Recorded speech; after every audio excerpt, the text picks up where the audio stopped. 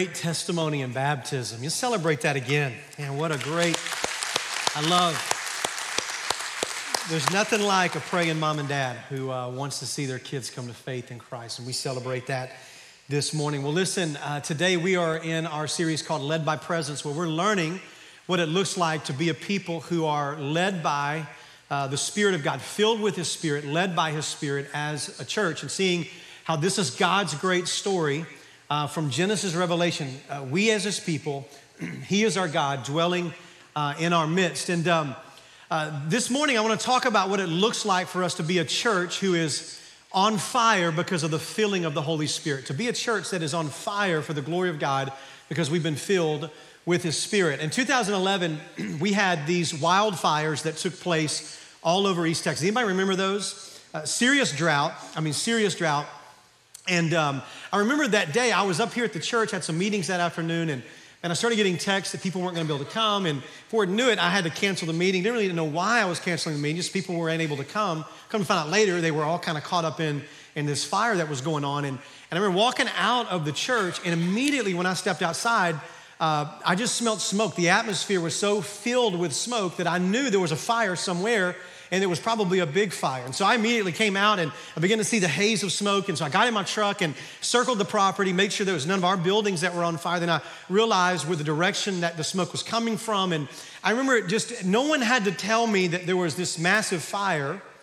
The moment I stepped outside and could see the atmosphere and smell, I knew there was a fire, and it was a big fire. And so I spent the rest of the day volunteering with a couple of deacons and helping people get out of their homes. But it was interesting that even though I had no clue there was a fire, I knew there was a fire. Even though no one informed me, yet I knew because the evidence of the fire was apparent for everyone. If you went outside that day, you knew something was different. And I say that to say this. I really believe that as a church, when we understand that through the power of the Holy Spirit, God wants to set our hearts and set our church on fire to burn for His glory. Here's what I truly believe, that we will not have to advertise to the world that we are filled with His Spirit. That the evidence of the fire of the Spirit will be known by everybody. In fact, Leonard Ravenhill says this. He's a great author and preacher of old. I encourage you to read a book if you want to read a book on prayer called Why Revival Tarries. But here's what he says in that book. He says, you never have to advertise a fire. Everyone comes running when there's a fire. He says, likewise, if your church is on fire, you will not have to advertise it. The community will already know it. And this morning, this is what I want to talk about today. What would it look like for us to become a church that is so filled with the Spirit that we are on fire, individually and then corporately together, so that our community knows there's something different that's happening with this body of believers. And this morning, we're going to jump into the book of Acts. And in the book of Acts, this is exactly what you see as a church on fire. From the beginning of Acts to the end of Acts, you see this fire spreading all over the known world.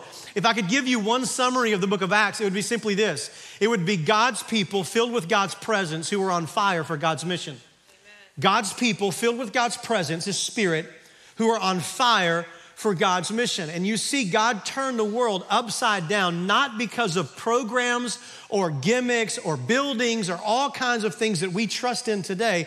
They turn the world on its head because they had the filling of the Holy Spirit, which is what we desperately need today. By the way, just so you know, we are living in the book of Acts. We are living in Acts chapter 29 right now. And so the church's mission is still continuing, and the same power of the church then is the same power of the church today. But somewhere along the way, we have lost Holy Spirit fire, and we need desperately to regain it. Amen. Let me give you a couple of things about the Holy Spirit before we jump in. I want to make sure we get this. So this is not a sermon before the sermon, but these are some truths you have to get before I get into the sermon so that we're not misunderstanding what we're talking about today. Here's the first thing that I want you to see as we jump in and talk about the Holy Spirit this morning. And the first is this. Look up here on the screen. I want you to see, first of all, that the Holy Spirit is the third person of the Trinity. I'm not teaching on the doctrine this morning. I just want to give you some doctrinal truth so that you know what we're talking about when we talk about the Holy Spirit. So who is the Holy Spirit? First of all, He's a person. He's the third person of the Trinity. And we know that God exists three persons in one, Father, Son, and Holy Spirit. So we got to see this, and the reason I'm emphasizing this is that we want to see the personhood of the Holy Spirit. The Holy Spirit is not a force that we tap into. It's not like Star Wars. We're not trying to use the force, Luke. The Holy Spirit is a person. Let me show you some things about the personhood of the Holy Spirit that we find in the Scripture. If you go to the next slide, it'll help me out here. All right, the personhood of the Holy Spirit in Scripture, he has an intellect. He has emotions. He has a will. He can be lied to. He prays for us. He communicates his thoughts. He is referred to with personal pronouns, he, him, and I. This is what we see, that the Holy Spirit is a definitive person. You got the Father, who's a person, the Son, who's a person, and the Holy Spirit, who is a person. And we got to see this because if you think that the Holy Spirit is just some impression or some mystical force that you're trying to tap into, what'll happen is, number one, we'll miss the point. The Holy Spirit is not a force you tap into. He's a person that you build a relationship with. He knows you and wants you to know him. The Holy Spirit is a shared leadership in our life. So when we say Jesus is Lord, listen, you can also say that the Holy Spirit is to be Lord of your life. Does that make sense? He's a person. He's co-equal, co-existent, and co-eternal with both the Father and the Son as a definitive person. And listen, when you understand he's a person and not a force, you'll recognize that he's not some force that you're trying to grab a hold of so you can use it for your will. He's rather a person who wants to grab a hold of you so that you can be used for his will. Amen. And this is important. Here's the second thing I want us to see about the Holy Spirit. The second is this, is that today we're going to talk about the filling of the Holy Spirit. And I want you to know that there is a difference between the indwelling of the Spirit and the filling of the Spirit. I believe that every Christian is indwelt with the Holy Spirit. I believe that because the Bible teaches that. That at salvation, if you have trusted in Christ, here's what you need to know. You have been given the Holy Spirit. He dwells inside of you. If you are a Christian, you have the Spirit. If you don't have the Spirit, you're not a Christian. He has been given to every single person. Here's what Peter is going to say in Luke chapter number 2, verse 38. Listen to this. And Peter said to them, repent and be baptized, every one of you, in the name of Jesus Christ for the forgiveness of your sin. And you, listen to this, will receive the gift of the Holy Spirit. So Peter, in essence, says, when you trust in Christ as Lord and Savior, you will receive the gift of the Holy Spirit. The Apostle Paul says this in Ephesians chapter 1, verse 13. In him, you also, when you heard the word of truth, the gospel of your salvation, and believed in him. So this is salvation. When you trusted in Christ as your Lord and Savior, he says you were sealed with the promised Holy Spirit. So you were sealed. Your salvation is sealed in the moment that you give your life to Jesus Christ. So we all, if you're in Christ, you have been given the Holy Spirit. If you want more information about this, you can go back a couple of weeks in August. Nathan Leno, great pastor, preached here and preached on the sealing and the filling of the Holy Spirit, helping us understand both. And what I'm going to do this morning is build upon the filling of the Holy Spirit. The filling of the Holy Spirit is the ongoing process of our lives being filled with God's presence and power through the Holy Spirit to supernaturally live the life he's called us to live. That's what it means to be filled. It's an ongoing occurrence. It happens multiple times in the life of a believer. It's an ongoing thing that should be happening in our lives where we're filled more and more and more with supernatural power to do the things that he has called us to do as his people. This is what we're going to look at this morning. So grab your Bibles if you would, and let's jump into this. Acts chapter 1 is where we're going to be. Now, as you're turning there, I just want you to see something. So we talk about the indwelling of the Spirit, or the sealing of the Spirit, same thing, and then the filling of the Spirit, something different, the ongoing process. When you look at the book of Acts, Acts chapter 1 and 2, what you see is both of these things happening in the church simultaneously. Okay. So this is the initial indwelling of the Spirit that God is giving us on the day of Pentecost. And in this initial outpouring of the Holy Spirit, or the imparting of the Spirit to the church for the very first time, you also see the church for the first time filled with the Spirit. If you're with me, nod your head. So these are two things that are happening simultaneously. We're going to focus on the filling of the Spirit in this moment. So Acts chapter 2, We're going to start reading in your Bibles Acts chapter 1 rather. Start reading in verse number 4. If you're there, say, I'm there.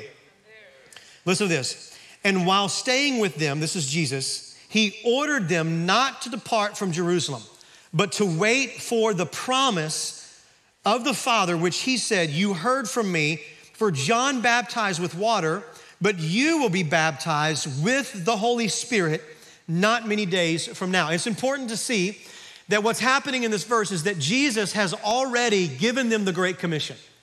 They already know the mission is to go and take this message of death, burial, resurrection, and our salvation being found only in him and go take it to the world. He's already been given this. They have already been given this mission.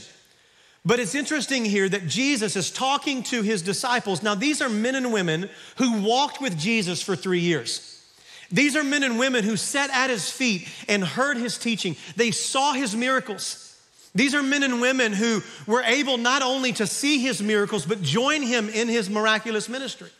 These were men and women who saw him crucified on Friday, who saw him resurrect on Sunday, who walked with him, check this out, for 40 days after his resurrection. Now, here's the point of all of that. If there were any group of people ready to go and pursue the mission of God, it was these people. If there was anybody more positioned with knowledge and information and confidence to go and charge hell with the mission of God, it was these individuals. And yet, Jesus looks at them and says, you know what you're supposed to do, but don't go. First, you need to wait. Now, here's the question. Why in the world would these believers be told to wait and not go? Why would they need to wait for the filling of the Holy Spirit? In verse 8, he gives us the answer. Look what he says here. Acts chapter 1, verse 8. He says, but you will receive, listen to this word, power when the Holy Spirit comes upon you. This idea of Holy Spirit coming upon you is the idea of being filled with the Spirit. But you will receive power when the Holy Spirit comes upon you, and you will be my witnesses in Jerusalem and Judea and all of Samaria to the ends of the earth. The reason that he tells them they need to wait, the reason he tells them, listen, you know what to do, but you can't go do it, is because Jesus understood that they lacked the power needed to accomplish the mission that he was sending them on.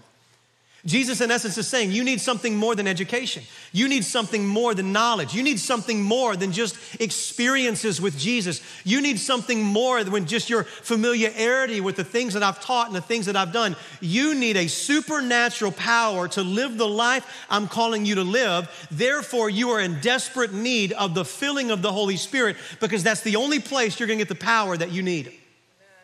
This is what he's telling them.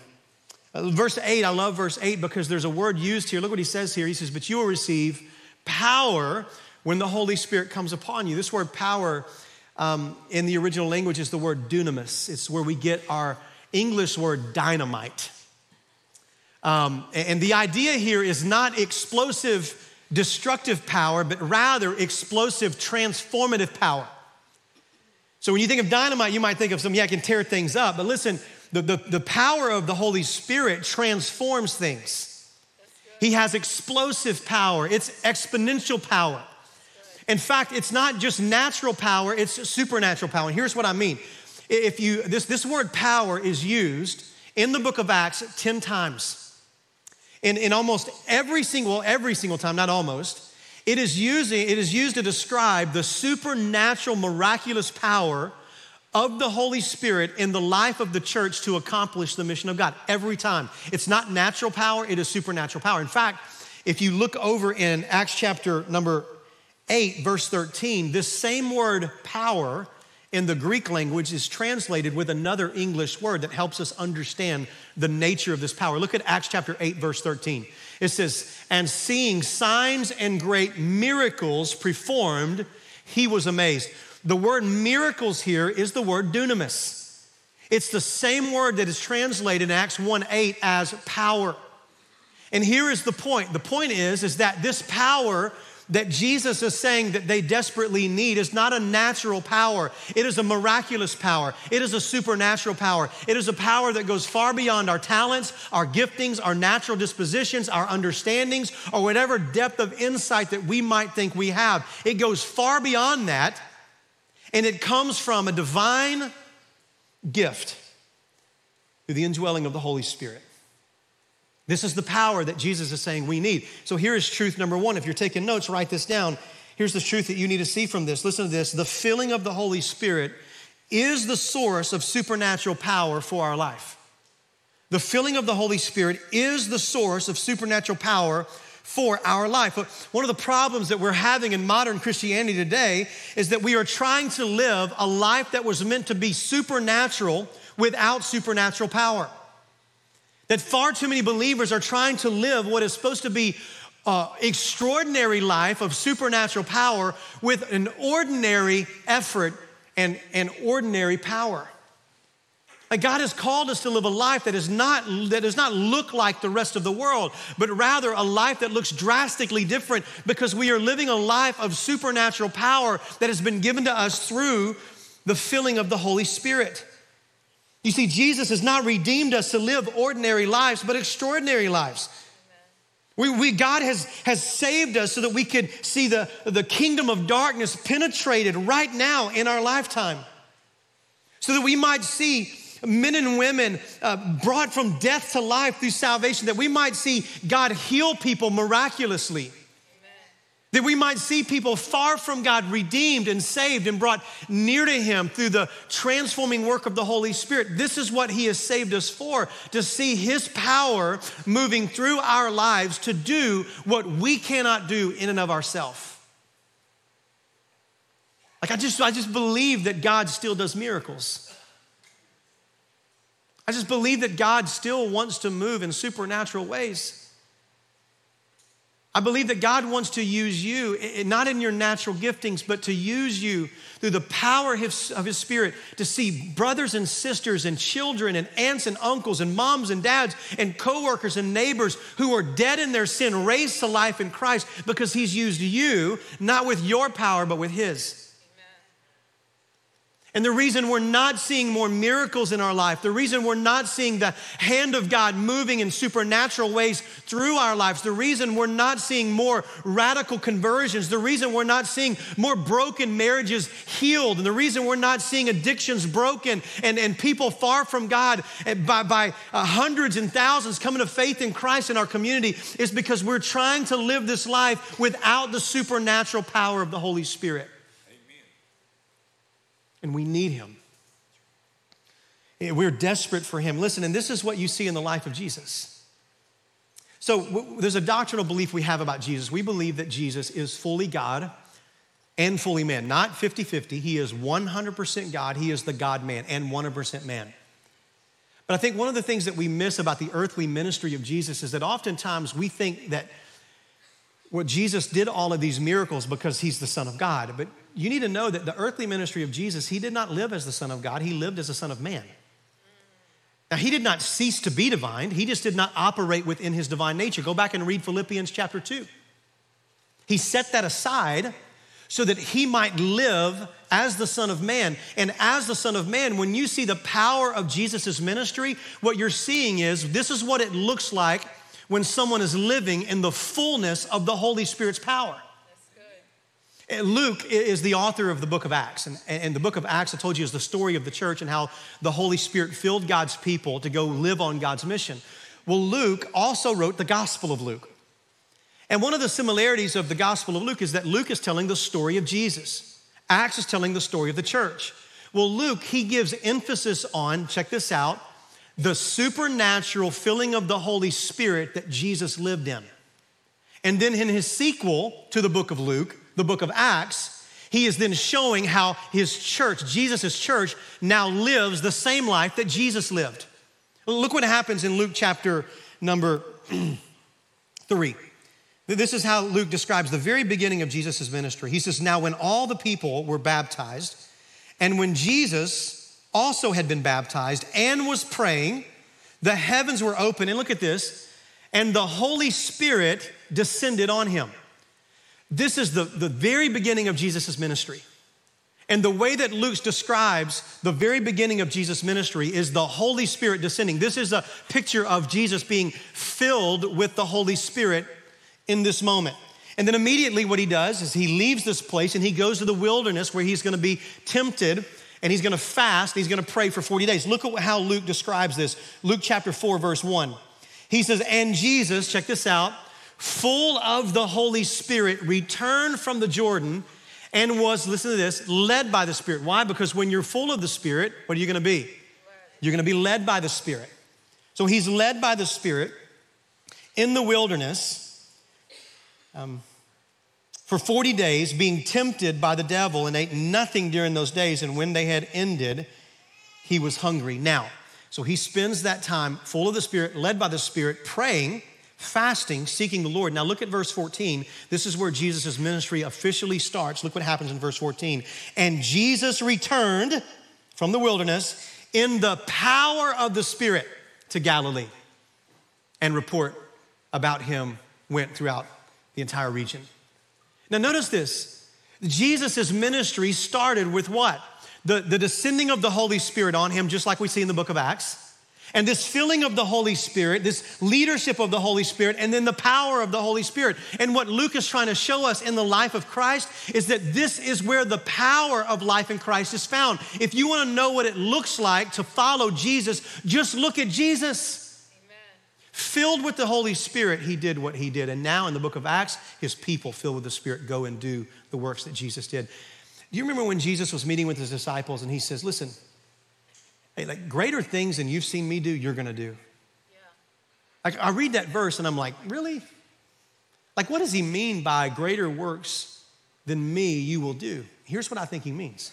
Jesus is saying, look, I'm doing this work on earth because the Spirit fills me. He empowers me to do these things. But there's a day coming when it's not just gonna be me on earth filled with the Spirit.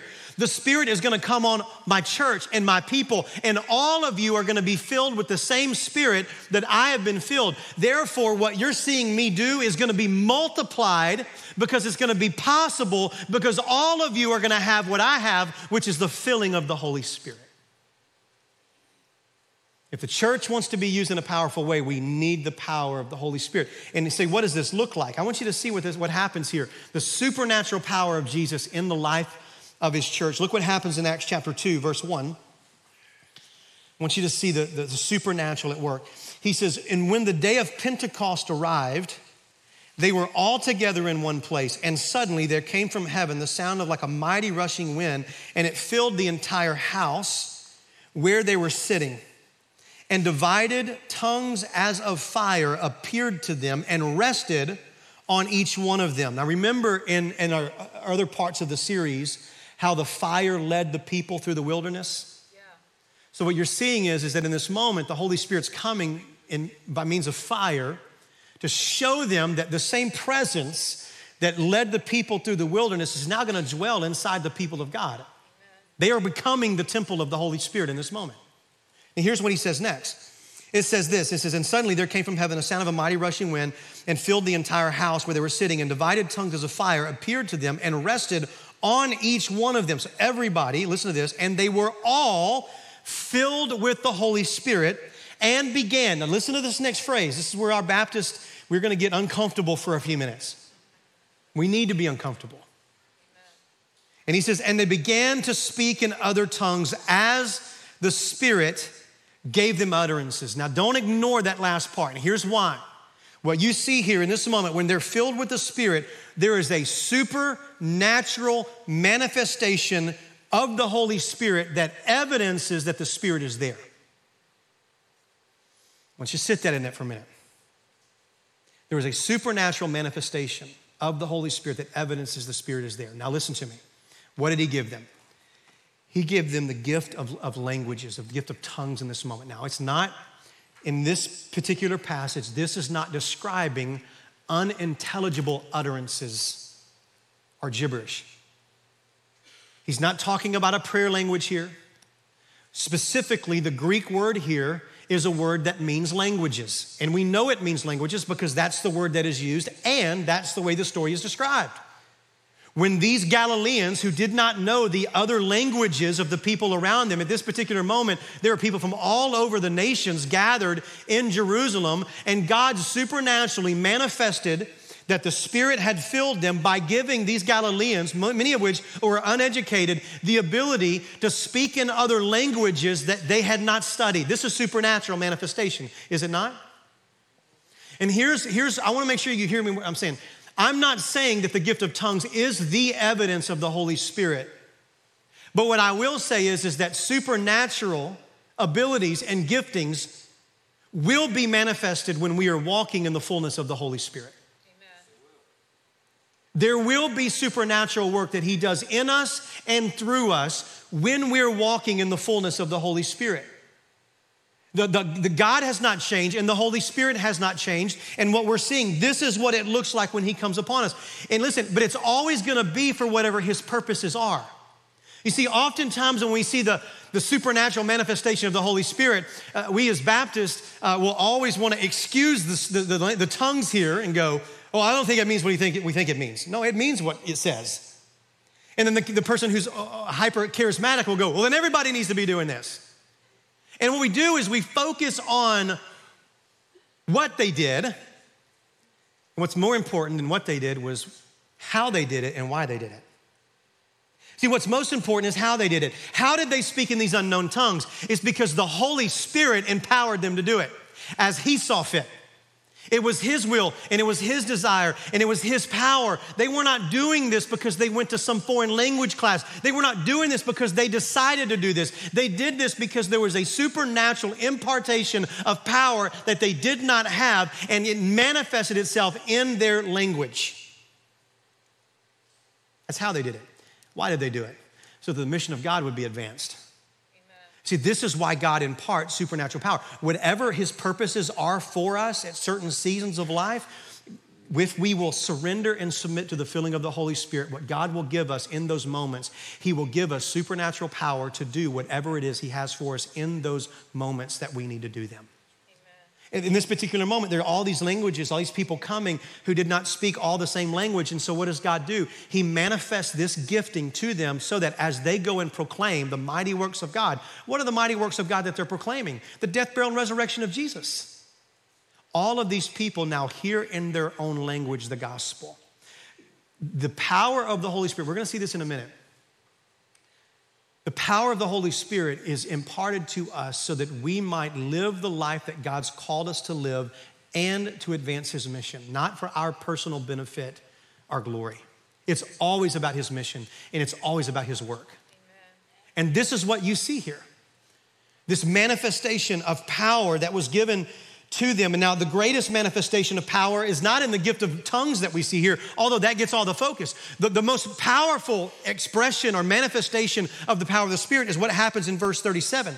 Look what it says there. It says, and now when they heard this, the crowds heard Peter preach the gospel. Now listen to this. And they were cut to the heart. And they said to Peter and the rest of the apostles, brothers, what shall we do? You see, why is this the most powerful manifestation of the presence of the Holy Spirit? It's because Peter and these disciples are preaching in the very streets that 50 days earlier, Jesus walked through carrying a cross on his way to crucifixion. These men and women that were there, many of them saw the bloody body of Jesus hang on the cross and die. Many of them were a part of the crucifixion. And now Peter is preaching that he's not dead, but he's alive and calling them to salvation. And when Peter preached, it says they were cut to the heart. That means that the conviction of the Holy Spirit fell on their hearts and made their hearts understand that they desperately needed Jesus in their life. And this did not happen because of the eloquence of Peter. This did not happen because of the education of Peter. This did not happen because he used some cool illustration or he had some lights in this great building. He did this. They did this because there was the power of the Holy Spirit at work in Peter's life in a supernatural way. And what happened is that God raised dead men to life because of the message of the gospel was proclaimed through the power of the Spirit. Amen. And here's what I'm convinced of, church. I'm convinced that we're not seeing miracles in our life. We're not seeing spiritual strongholds broken. We're not seeing more people radically saved, not because God has lost its power, but because we are not walking in the power of the fullness of the Holy Spirit. We are so married to our methods and our programs and our traditions and what we do and putting God in some theological box that we're afraid of what happens when he moves in his way in our life. And we will never see revival in our life, in our homes, in our church, in our state, and in our nation until we understand we need Holy Spirit power. Amen. And apart from it, we can't have what God wants for us. Amen. So how do we get it? Where do we experience it? Here's what we see in the scriptures here. Go back to chapter 1 if you would. Remember, Jesus tells the disciples, don't go, but what? Wait, right? So what are they supposed to do while they're waiting? Let's just see what happens in Acts chapter 1, verse 14. Now, all of these with one accord were devoting themselves to prayer. Devoting themselves to prayer. Together with the women and Mary, the mother of Jesus, and his brothers. So what did they do? When they waited, Jesus says, don't go, wait. Why? Because the Holy Spirit is going to come upon you. And you need this supernatural power. So what did they do in anticipation for this gift of the Holy Spirit? They prayed. It specifically says they devoted themselves to prayer. This word means to be consistent or continual. It's in the present tense in the original language. It means that they stayed in this posture of prayer. Now I want you to notice something just about the timing of this. So Jesus tells them, go wait. He ascends. Now flip over to Acts chapter 2, verse 1. I want you to see the intensity of this prayer. And when the day of Pentecost arrived, they were all together in one place. Now notice this, Acts chapter 1, verse 14, they were all together in one place, right? And what were they doing there? They were praying, waiting and praying, waiting and praying, waiting and praying. Now I want you to notice it says, and then when the day of Pentecost arrived, where were they? They were still there. Now why is that significant? Let me give you a timeline here that might help you. Jesus was crucified on Passover. Jesus died on Passover. It tells us in the stories that Jesus spent around 40 days with his disciples after his resurrection. So Jesus ascends on around the 40th day after his resurrection, after his death and resurrection. And it says specifically here, he tells them to go and wait. So they go and wait and they pray. And then it says, but on the day of Pentecost, which is what? Pentecost occurs 50 days after Passover. So what does that have to do with anything? This was a 10-day prayer meeting. Jesus says go and wait and pray for the Holy Spirit. So what do? They go and they wait and they pray. Not 1 hour, not 2 hours, not 3 hours, not 12 hours, not 24 hours, not 1 day, 2 days, 3 days, 4 days. 10 days they are in prayer, calling on the name of the Lord, waiting and praying, day after day after day after day. And then it says, and then suddenly the Holy Spirit broke in and filled them. Amen. What this tells us is, listen, we need to be persistent in prayer. And here's the truth that I want you to see this morning. Listen, the Holy Spirit's filling is our source of supernatural spiritual power. And check this out. Listen to this. Prayer is the primary way we experience the filling of the Holy Spirit. Amen. This is how we are filled with the Spirit. It is through persistent prayer. This is what you find in the life of Jesus. Going back to those verses in Luke chapter 3, check this out. Luke chapter 3, verse 21. It says, now when all the people were baptized and when Jesus had been baptized, listen to this, and was praying, the heavens opened up and the Holy Spirit descended on him. So listen to this. As Jesus was praying, the Holy Spirit filled him. Amen. Then he leaves in Luke chapter 4 and he goes to the wilderness. What does it say he does in the wilderness? He's tempted by the enemy, but what is he doing the entire time? He's fasting and praying. He is preparing himself. Jesus did not defeat the enemy in the wilderness because he was the Son of God. He defeated the enemy in the wilderness because he was fasting and praying and seeking the filling of the Spirit of God. Amen. And then it says specifically after that 40 days of fasting and praying, that he came in the power of the Holy Spirit. Why? Because Jesus had spent time with the Father. He was praying and he was waiting and he was looking to the heavens to get the power that he needed to do what the Father had sent him to do. This is why it says repeatedly Jesus would be as accustomed to get up early and go spend time in a quiet place alone with the Father. This is why the final hours leading up to the crucifixion, what do we find Jesus doing? Agonizing in prayer. Why? Because he understood that this is the primary way that we walk in the power of the Holy Spirit. That's good. So let me just ask you this question. If this is what Jesus did, then how in the world can we think we can walk in the fullness of the Spirit without it? Wow. You see this in the book of Acts. You see God's people praying and they're filled with the Spirit. You see it Acts in chapter 2, and then next week we're going to preach this passage. I want you to see just verse 31 of Acts chapter 4. The church has a prayer meeting, and when they had prayed, the place in which they were gathered together was shaken. And listen to this, and they were filled with the Holy Spirit. These are the same people that are going to be filled in Acts chapter 2, now are filled again in Acts chapter 4. And what's the one common denominator between both fillings? Prayer. That's good. Prayer. You realize in the book of Acts, if you go read it, the book of Acts, you do not see one major movement of the Holy Spirit in the book of Acts separate from prayer. Every major event of Acts is bathed somewhere in prayer and the Holy Spirit power. God doesn't do anything in the book of Acts without prayer and the power of the Holy Spirit. And that is to be the model of how we operate both individually and corporately as his people. This is why prayer meeting is so important for us. This is why each week for 6:30 for an hour and a half we gather in this room. Why? Because the supernatural power of the Holy Spirit filling us is the only way we're going to live this Christian life. It's the only power that we have available to do the things that God's called us to do. And prayer is the primary means by which we are filled with the Spirit. So if God wants to fill his church full of the Spirit, then why in the world would we not gather together in his presence when we see over and over and over again through the book of Acts that when God's people pray, listen, and he doesn't always do in the moment in that particular prayer meeting all the things that we want him to do. There are times like in the book of Acts where it's persistent and it's ongoing and you're chasing. That's why he says, if you seek, if you ask, if you knock, if you stay after it, what will happen? Your heavenly Father who loves to give you good gifts will give you the Holy Spirit. But it's in the persistence. See, some of us have quit on prayer because God has not answered. And some of you have been praying for days and weeks and months. Some of you have been praying for years, but I'm telling you, you stay after it. And listen, the Holy Spirit will empower you to do the things that God wants you to do. And can I just tell you, there's never a moment of earnest prayer where you ask God to fill you. You may not experience some of the supernatural things that he has for you. There may be certain seasons where he is going to manifest his presence in your life in greater ways than others. But listen to me, every time we seek the face of the Lord in prayer, wanting more of the Holy Spirit, listen, he gives us more of the Holy Spirit. Amen. And I want everything that God has for me. Amen.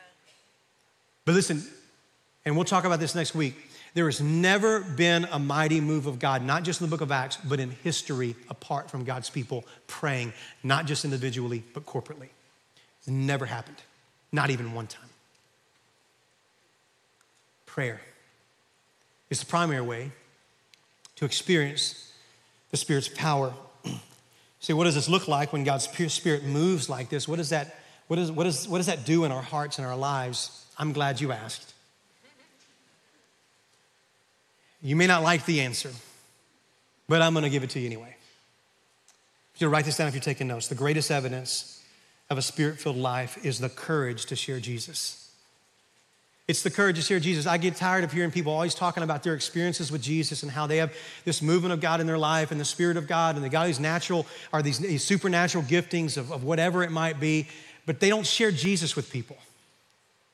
And I'm just telling you right now, the greatest evidence of the filling of the Holy Spirit is that we will have the courage to share Jesus. Look what happens in Acts chapter 1, verse 8. This is what he tells us. He says, but you will receive power when the Holy Spirit comes upon you, and you will be my witnesses in Jerusalem and Judea, Samaria, to the ends of the earth.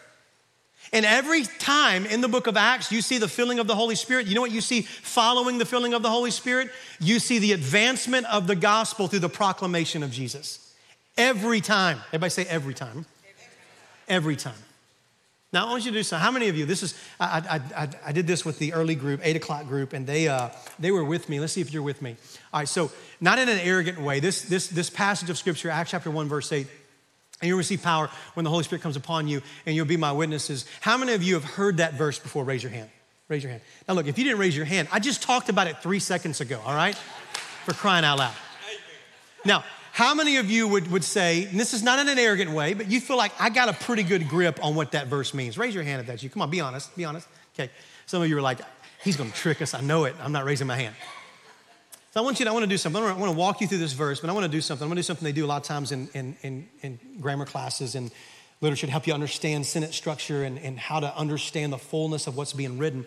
I want you to see this multiple times, this phrase, and you will receive power when the Holy Spirit comes to me, and you will be my witnesses. Look at this right here. I want you to see how this works. He goes, you will receive power when the Holy Spirit comes upon you. Now listen to this. And you will be my witnesses. You know what he's saying here? Hey, when the Holy Spirit comes upon you, you will be my witnesses. You will be my witnesses. You will be my witnesses. When you're filled with the Spirit, you, every single one of us in this room, when you've been filled with the Holy Spirit, you will be my witnesses. You. That means that you, in your seats, like me, yes, you. This will happen in your life when you are filled with the Holy Spirit. This is not for the preacher, the deacon, the super spiritual, elite, all-star varsity Christian. This is for every Christian who is filled with the Spirit. You will be a witness. Look at the next one. You will be my witnesses. You will be. Not might be, could be, should be. How do you know that you're filled with the Spirit? You're gonna be a witness. Why? Because you will be. So let me just help you. If you're not being a faithful witness right now for the gospel of Christ, you're not filled with the Spirit. He might indwell you, but you're not walking in the fullness of the Spirit because what's inside of you is gonna come out of you. Every time there was a supernatural filling of the Holy Spirit, it led to being a witness for Christ. And he said, Jesus says, why? Because you will be my witnesses. Look what he says next. You will be my witnesses. You know what that means? It ain't about you, it ain't about me. You will be my, Jesus says, listen, your life will center on me. You will be my witness. It'll all be about Jesus. It'll all be about the gospel. It'll all be about what he has done for us and not what we do ourselves. My witness. And then he says this, listen, you will be my witnesses. A witness is an eyewitness testimony. It's the person who's seen something, they know something, and they go and they tell somebody about it.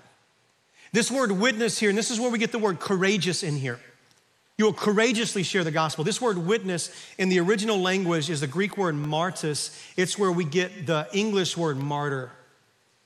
And the reason martyr is derived from this word is because most of the witnesses in the first century died martyr's death because of their testimony. In other words, there was such a supernatural power of the Holy Spirit on their life that as they began to proclaim, they were so filled with a supernatural power that they were able to say, it doesn't matter what you do to me. It doesn't matter what this costs me. You can beat me. You can lock me up. You can put me in the grave, put me in the arena. It does not matter. I know what I've seen. I know what I've heard. And there is a boldness that comes out of their life that is not natural. It is supernatural to say, it doesn't matter. I'm going to proclaim because there's something at work in me that's greater than what you're threatening me with. Power of the Holy Spirit, giving courage to witness. Can I tell you and help you? Listen to me. I love you enough to say this. The reason some of you are not sharing your faith with your neighbor and your coworker, some of you are scared to share your faith with your own children. And that fear is paralyzing you and you are not being a witness. Let me tell you why. You're not walking in the fullness of the Holy Spirit. Because when you are, there is going to be a courage in your life where you will proclaim to them in love what Jesus has done and what he wants to do in their life. It'll happen. It will happen. And what I'm praying for at New Beginnings Baptist Church, What I'm asking God to do in our midst as the people of God is that he would move in our life in such a way. We're talking about seeing 500 people come to faith in Christ in a 1-year span of time, starting in January 13th of 2021 to January 13th of 2022. We have seen God save 301 people right now. 201. It was anticlimactic. Just lost 100 right there.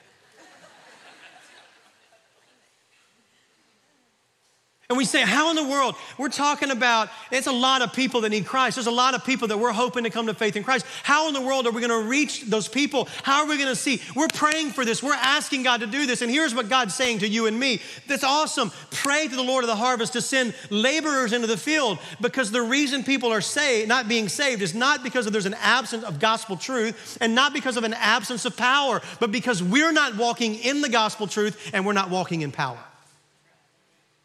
How do we see the remainder of those 500 come to faith in Christ? Can I tell you? You will be my witnesses when the Holy Spirit comes upon you. If in this room we would just say, God, would you fill me with your Spirit? I want to empty myself of anything that would quench your work in my life. And I want you to fill me with the Spirit, because I got neighbors and relatives and children and parents and college roommates and people that I'm at school with. And I want them to know you. And I want you to fill me and use me in this way. I'm telling you right now, you let the Holy Spirit set your heart on fire like that, we won't be able to contain the number of people who come to faith in Christ. Just in this room alone, if every one of you over the next 4 months only led one person to Christ, you led them to Christ, you bring them to church, baptize them, get them plugged in. If every one of you in this room just led one person over the next 4 months, we would blow 500 out of the water. And we've got 6 services across both campuses.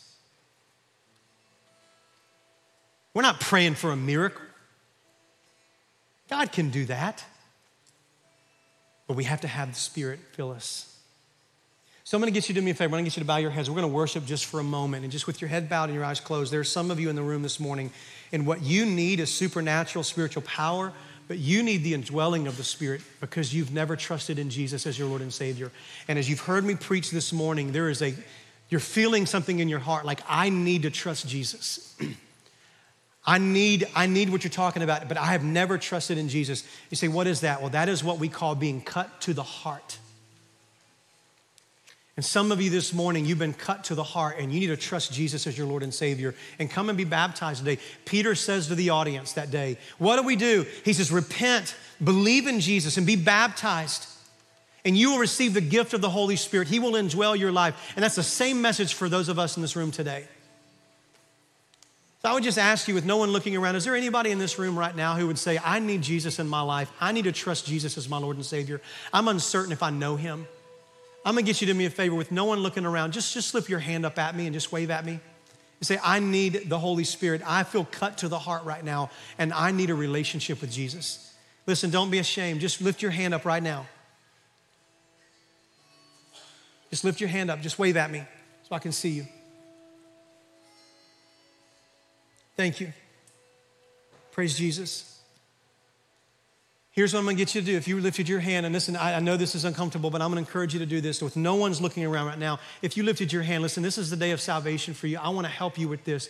If you wanna just get up from your seat right here and go to this exit on the left or the exit to the right, there are gonna be some people there to meet you. So right now, if you lifted your hand, don't wait. I know there's been a couple of hands raised. I wanna encourage you right now, just leave your seat. Grab the person next to you if you need to and say, hey, I need what he's talking about. The people that day, they didn't care who knew. They just wanted Jesus. And so right now, if that's you, have the courage just to stand up and go.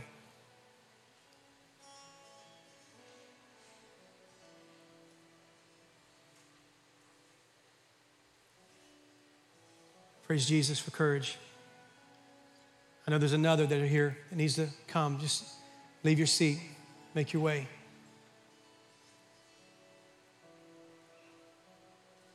In a moment, we're going to worship just for a second here. And if you raised your hand and you didn't come, then I want to encourage you to make your way down during this one moment of worship, and then we'll get out of here.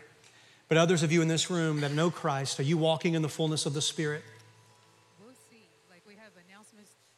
What I want you to wrestle with right now is what is going on in your life right now that would keep you from walking in that and pursuing the fullness of the Spirit. Confess that to the Lord as we sing and worship for a few moments today.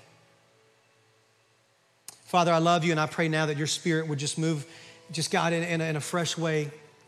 Let us see your hand and your power at work in our life.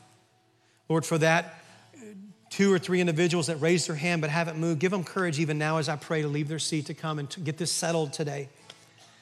For those of us here that are not walking in the fullness of the Spirit, may you fill us today. May you give us the full measure of who you are.